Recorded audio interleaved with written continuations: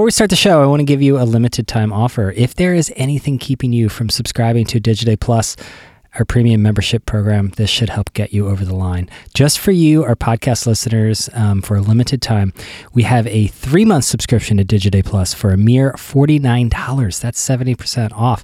Digiday Plus members get access to unlimited number of articles, exclusive research, and much more. You get invites to live podcast recordings, for instance.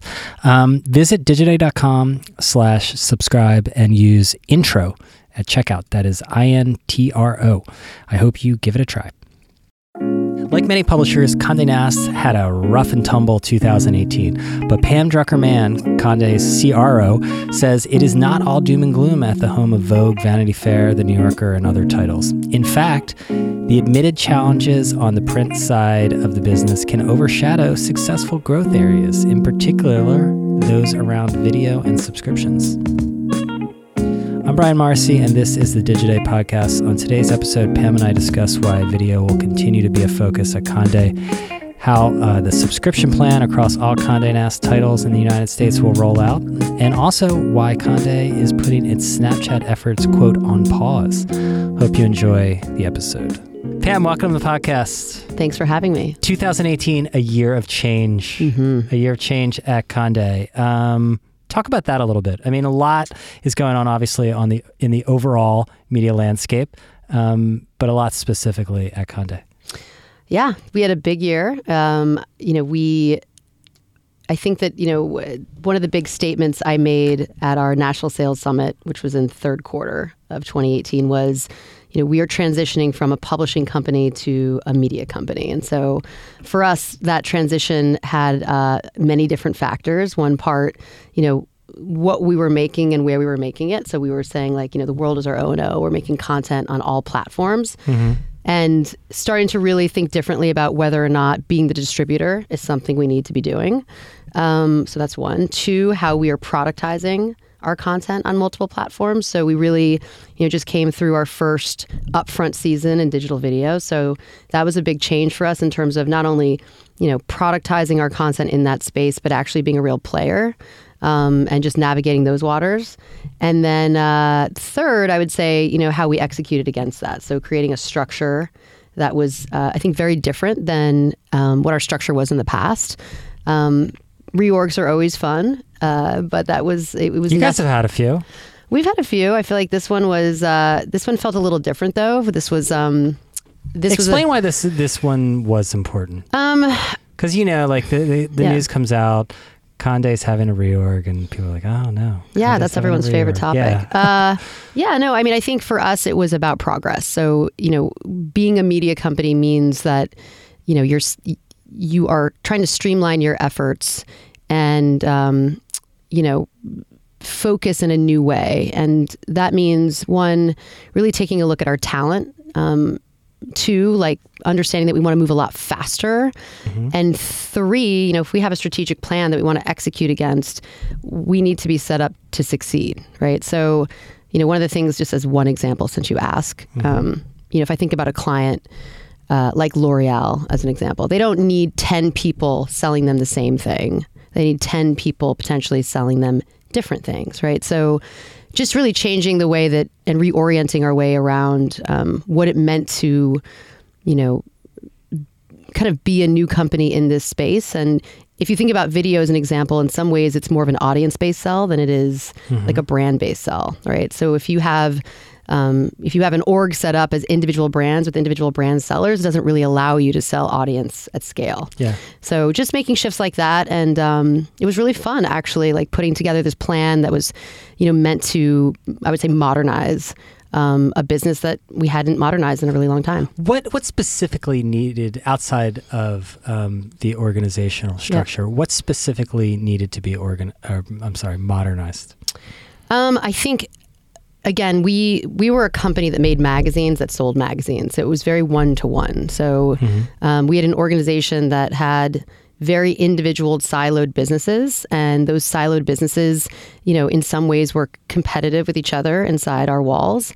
But, as the world kind of shifted and content became more analogous, and it wasn't just about content for individual magazines. It was content for, I mean, we have 14 billion global views in digital video every year, right? And a lot of what we're selling in terms of that product is audience-based. It's not brand-based. And so it's but really... the brands are what made Conde. I mean, that's got to be hard because you're trying to balance both, right?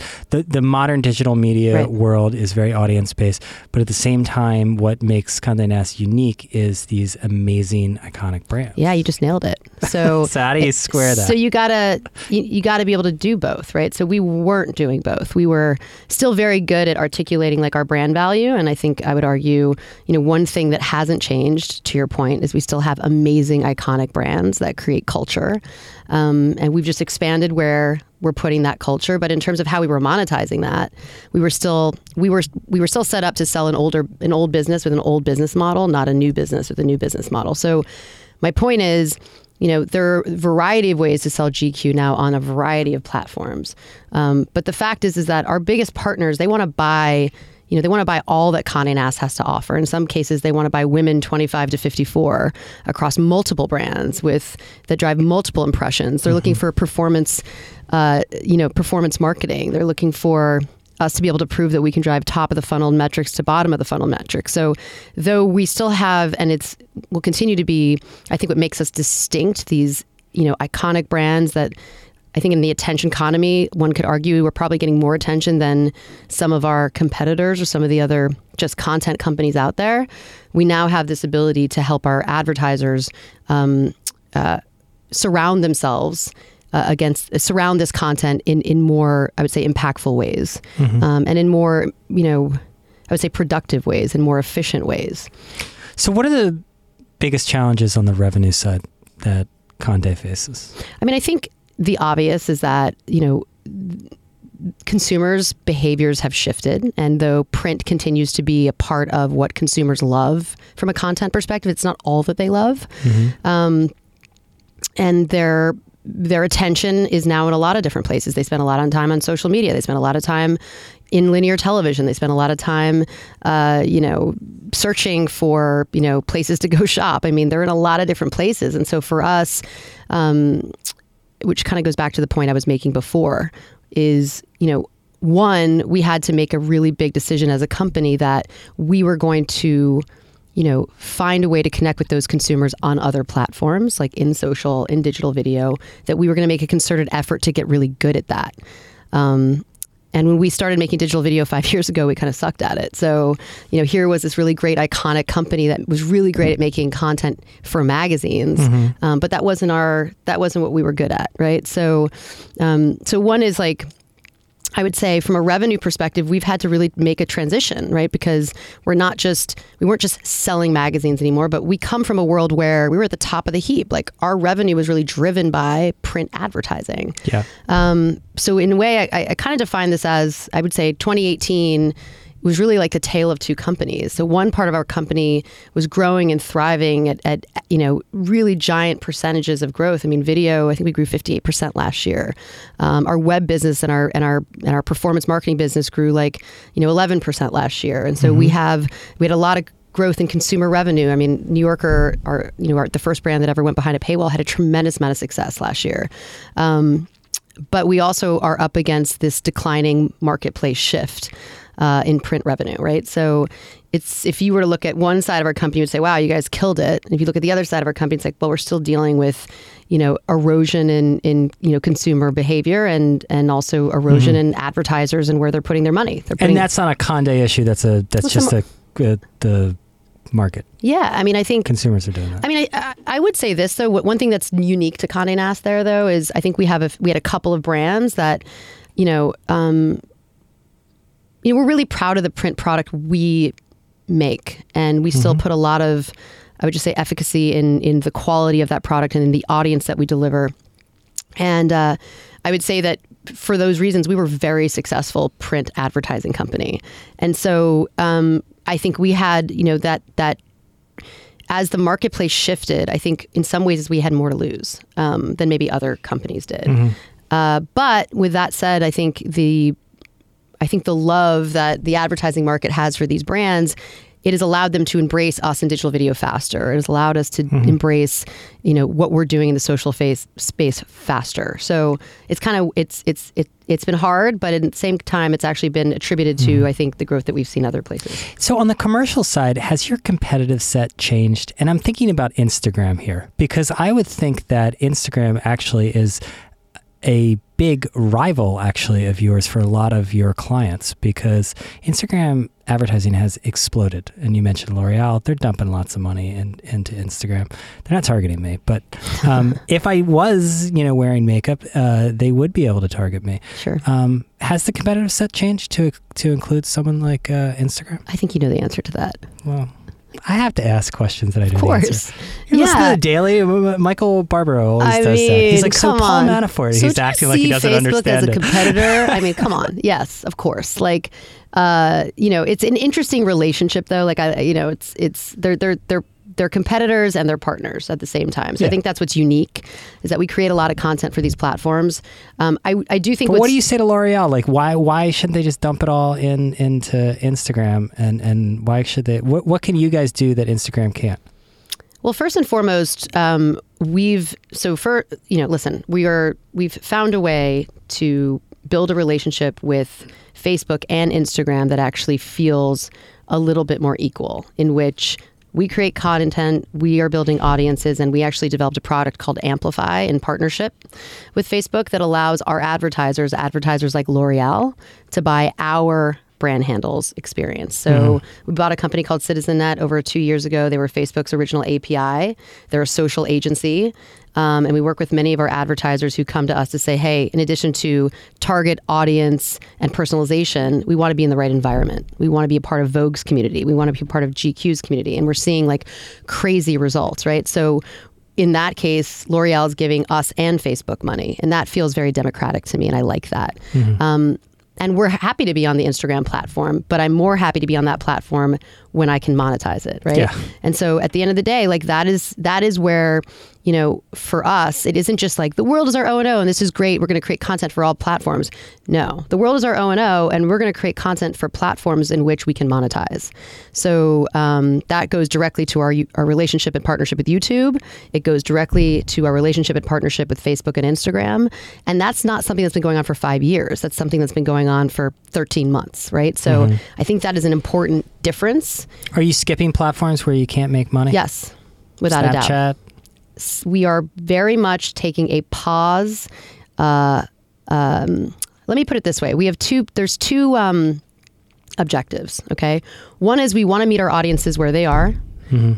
Two, we want to take our audiences to places they've never been. There's 3 objectives. I lied.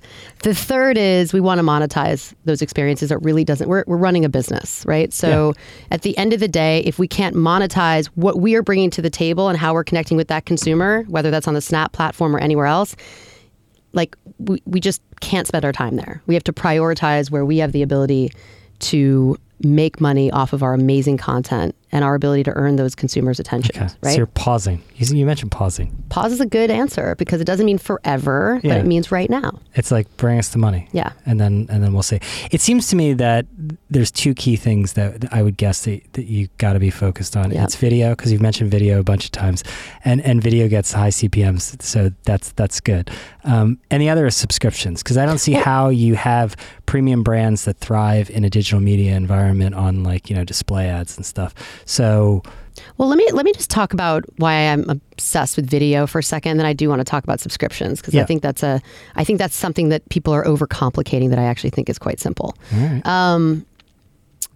Video is a really amazing platform for Conde Nast in particular, because we are, what I love about video is you have the ability to create a real quality product, and quality matters in the video space. Also, I think you have the ability to go a lot deeper. So if you think of the categories that are really endemic to Conde, like where we've led, whether that's in tech with brands like Wired or fashion with brands like Vogue, these are very visual categories. These are very deep categories. It's really hard to do that in the web space, right? It's like it's very like one-dimensional. And interestingly enough, people talk about print as one-dimensional, but it actually wasn't, because you had this very visual canvas. And so I think video allows us to do what we do well.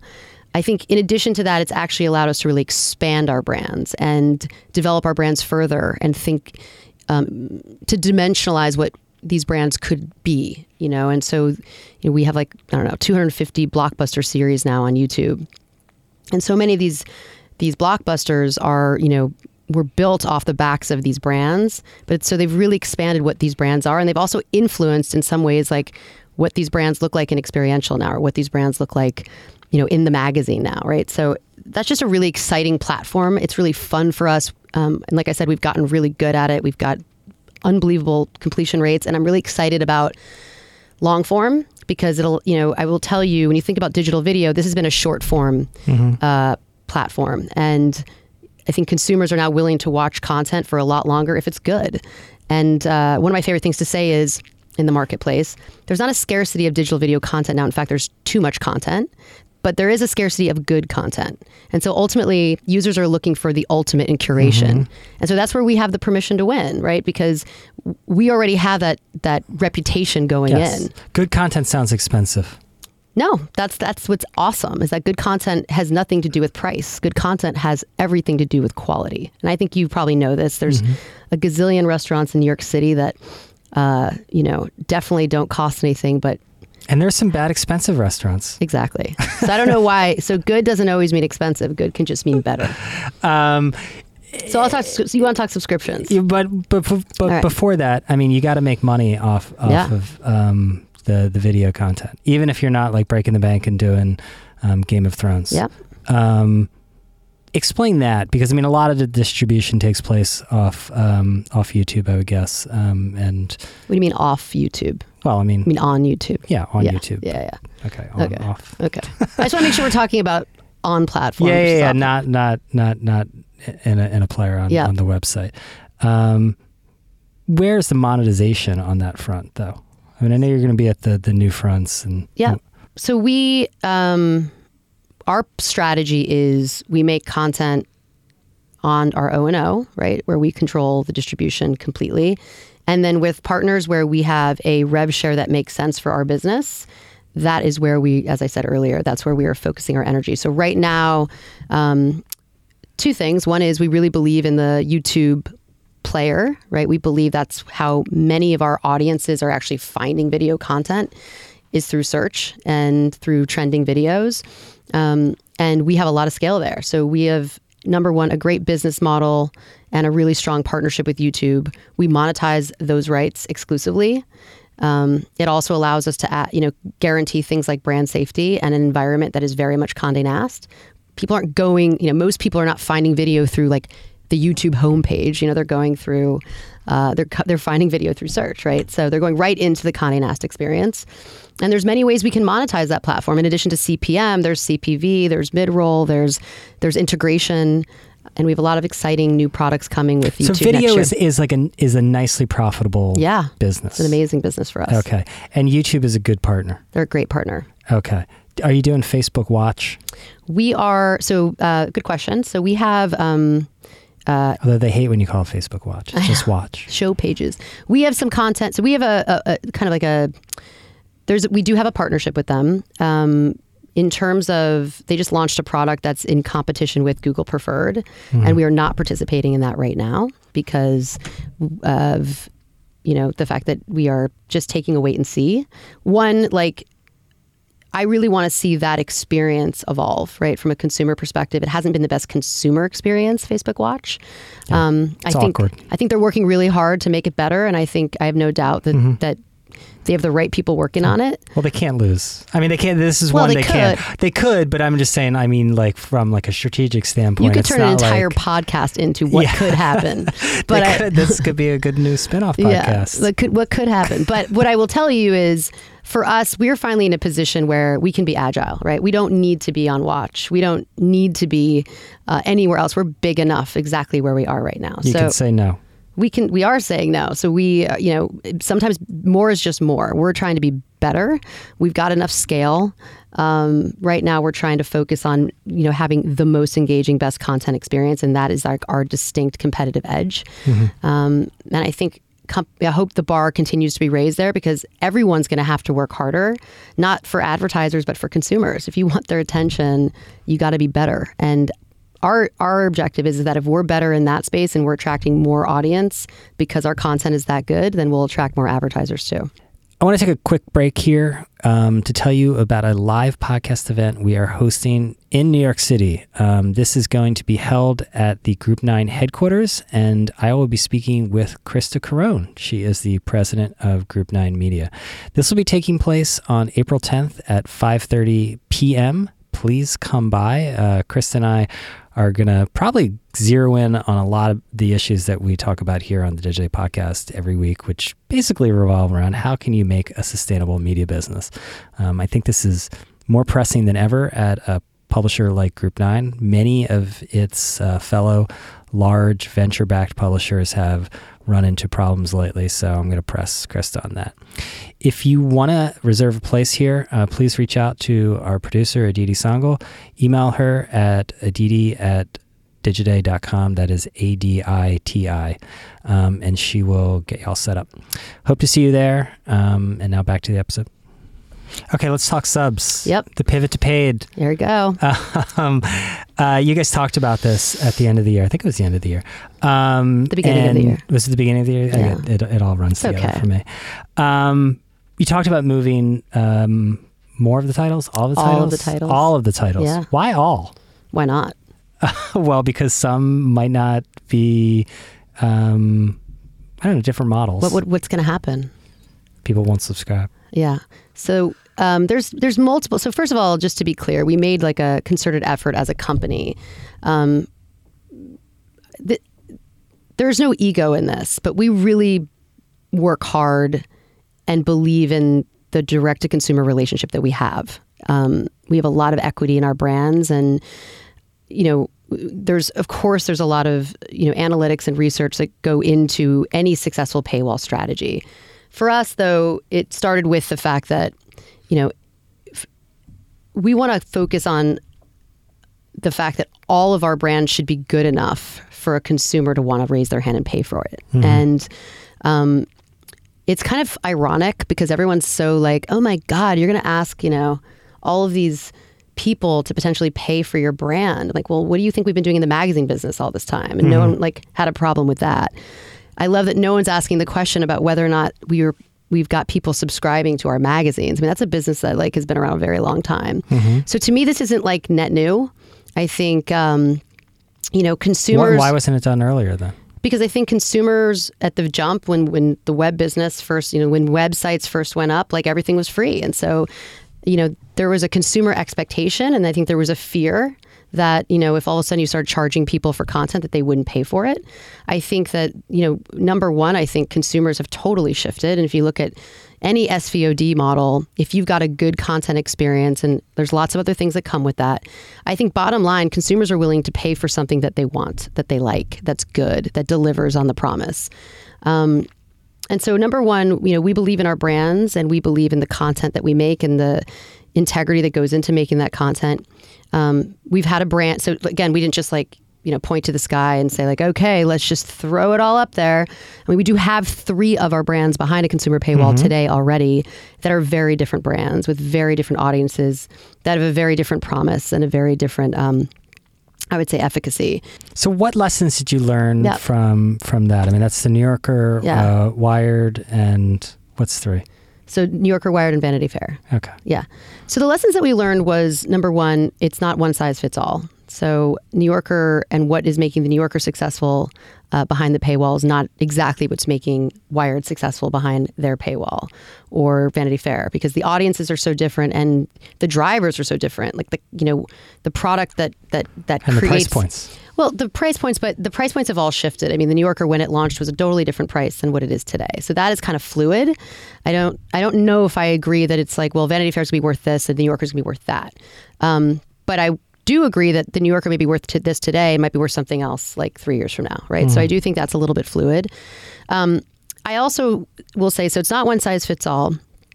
But I will say what we've seen, which is really interesting, is that when we put Wired behind the consumer paywall as an example, it actually improved consumer engagement. And it actually, which was not something we were expecting at all. We were, and what's great about a metered approach, and there's many different paywalls, but our approach is the metered one, is that, listen, you can set the meter wherever you want. So for us, like there's almost nothing to lose. You can set the meter at 10, you can set the meter at 4, you can pull it back if it's not working, you can, push it up when it is. And meters actually really give you an idea of how to learn like what your consumer interests are, the products that are really driving the like, hey, I want to sign up versus the products that are not. So you're going to take a metered approach to all of the publications. And the meter itself is it going to be a dynamic paywall, or is it going to be like, hey, you get 4 articles and then you need to subscribe? So I'll let you know once we've put all of our brands you behind can the let me paywall. know now. I don't have the answer yet. Okay. I'll be at the next podcast. I'll let you know. But I think that ultimately, like, I would say that in some cases they may be dynamic, in some cases they may not. But even more than that, it's not just subscription. Like, listen, we are diversifying our revenues, and we're finding other ways to develop a direct-to-consumer relationship. And so we just made an announcement about AD Pro, which is, more of a membership model. So I would say like the broad theme here is consumer pay, right? Yeah. And it'll take different appearances. Yeah, 100%. It may take totally different shapes, but it's kind of funny because people are, we have a very specific and focused ad strategy, and we have a very specific and focused consumer strategy. And of course, it is better to have a diverse revenue strategy than it is to have one model, right? Yeah. Everyone agrees on that now. Right? Everyone agrees on that. So yeah, like we're going to try a lot of different things. Some of them are going to work and some of them are not going to work. Unless you're like Google or Facebook. It's like you can have just ads. Totally. Or maybe not, based on your new podcast that you're going to develop. Maybe not. You must have heard from ad salespeople complaining about this. You put up a paywall. The audience is going to be smaller. We're not going to be able to sell as much. This is terrible. Yeah. I'm not going to make my numbers. So nobody at our company is complaining because they know that we haven't had any audience decline in any of our brands. But how can you not have audience decline if you're putting Should up... we go back to the metered definition again? Okay. So the metered approach allows you to like legitimately adjust based on any sort of dips or any sort of declines or inclines, right?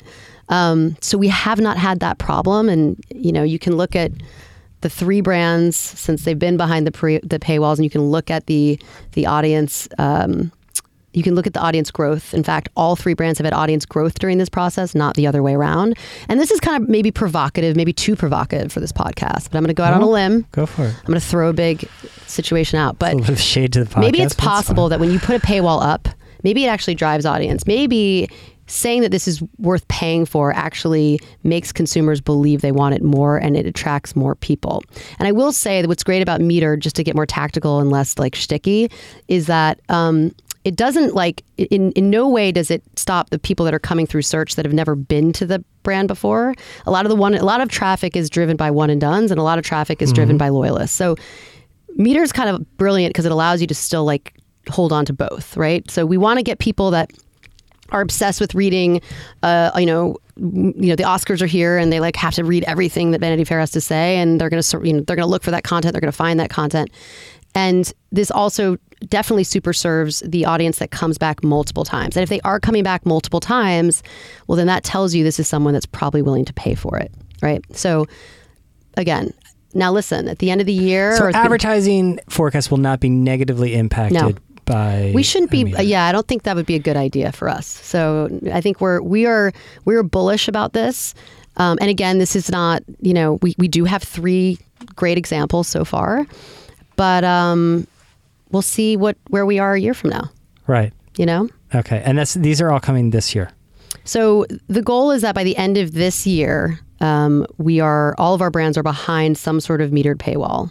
And then in terms of our ability to really start like focusing on which brands are working and what the specific bespoke strategies are by brand, that will shape out into 2020. Mm-hmm. So what do you think of paywall fatigue? I mean, this is not like completely unique. There's a lot of paywalls out there. There's a lot of people with subscription programs, membership programs. If you total them up, it's quite a lot. I don't know if this is just me, but like no other content in the world was free.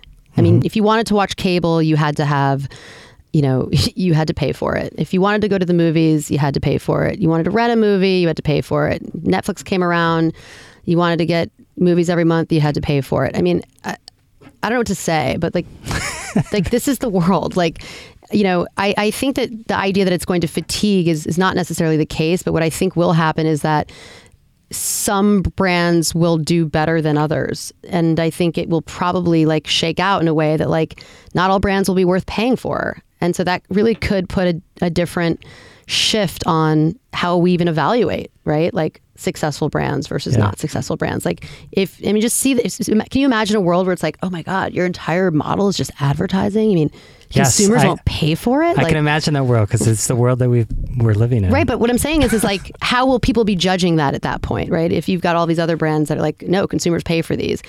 I'll just leave it at this. Like when I first started working at Conde Nast and I used to take the 6 train, AM New York, that free newspaper that like people used to hand out. Like people used to be like, well, I mean, I'm not going to, our advertisers didn't want to advertise there because it was free. The web world, as we know it, has really been that, right? So it's like literally been this world of just access and content at our disposal, which has been great. But I do think now with so much content, I think the pay for model allows consumers to curate their experience a little bit. But won't it also require a bundler, like an Apple?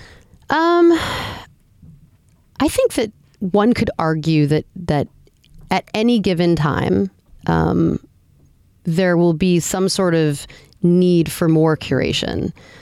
But that doesn't mean that like Apple or, I think it's fair game for anyone to a certain extent, right? I think, but I also will just argue that consumers have kind of ran from the idea of bundling, which is why the whole cable world fell down. So I don't know if that is what consumers are going to want. I think if you look at OTT in and of itself, it's a world that's kind of begging for bundling on the inside of it, but yet it's not really what consumers want. They want control, and they don't want someone to like necessarily bundle everything for them.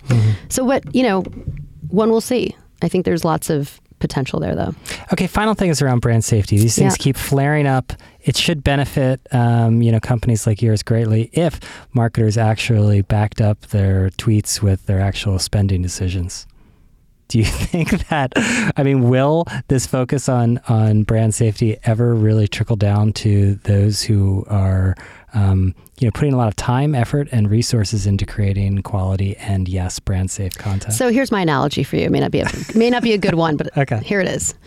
So, this horrible like plane crash that just happened, right? Which is like the second of this like same, the 737 MAX model or whatever it is. That now it's got a brand problem for sure. Total brand problem now. And we can go deep into that. Flying problem. The reality is, though, the first crash didn't change it. No one was grounding planes. Second crash, all of a sudden now everyone's grounding planes. Everyone's like taking a deep and concerted look. So, I feel the same about brand safety. It usually takes a little bit more of a tragedy. Something tragic has to happen to really wake people up. I think we're kind of in the first crash phase right now. People are paying attention. They're like, I don't know if I want to get on that airline, but like no one's grounding any planes yet. I think, but I think it's going to come. I think that marketers, they can't be too careless there, because I think that really could impact their brands in really, really serious ways. And so I think we're getting closer. I don't think we're 100% there yet. So I think it's going to take a little bit more before brand safety is actually leading versus, I think it's a supporting role right now, not necessarily a leading. But I think we're getting closer. Okay. Pam, thanks so much. Thanks for having me. Thank you all for listening. Our producer is Aditi Sangal. Quick shout out this week for Gordon Plutsky, who took to Twitter to discuss the merits of antitrust action versus Google and Facebook with our podcast guest, Dina Srinivasan. Gordon had called the episode thought-provoking. In a similar vein, Christian Niari said that episode was a, quote, great listen and easily could have been 5 hours. That is a bit extreme, Christian, but thank you again. If you like this show, hope you do, please leave a rating on iTunes or wherever you get your podcasts. This helps us find new listeners. You can also write me with feedback. I am brian@digiday.com, or tweet at me. I am @bmorrissey on Twitter, or you can go on LinkedIn, whatever you want. I look forward to hearing from you. Thanks again. We'll be back next week.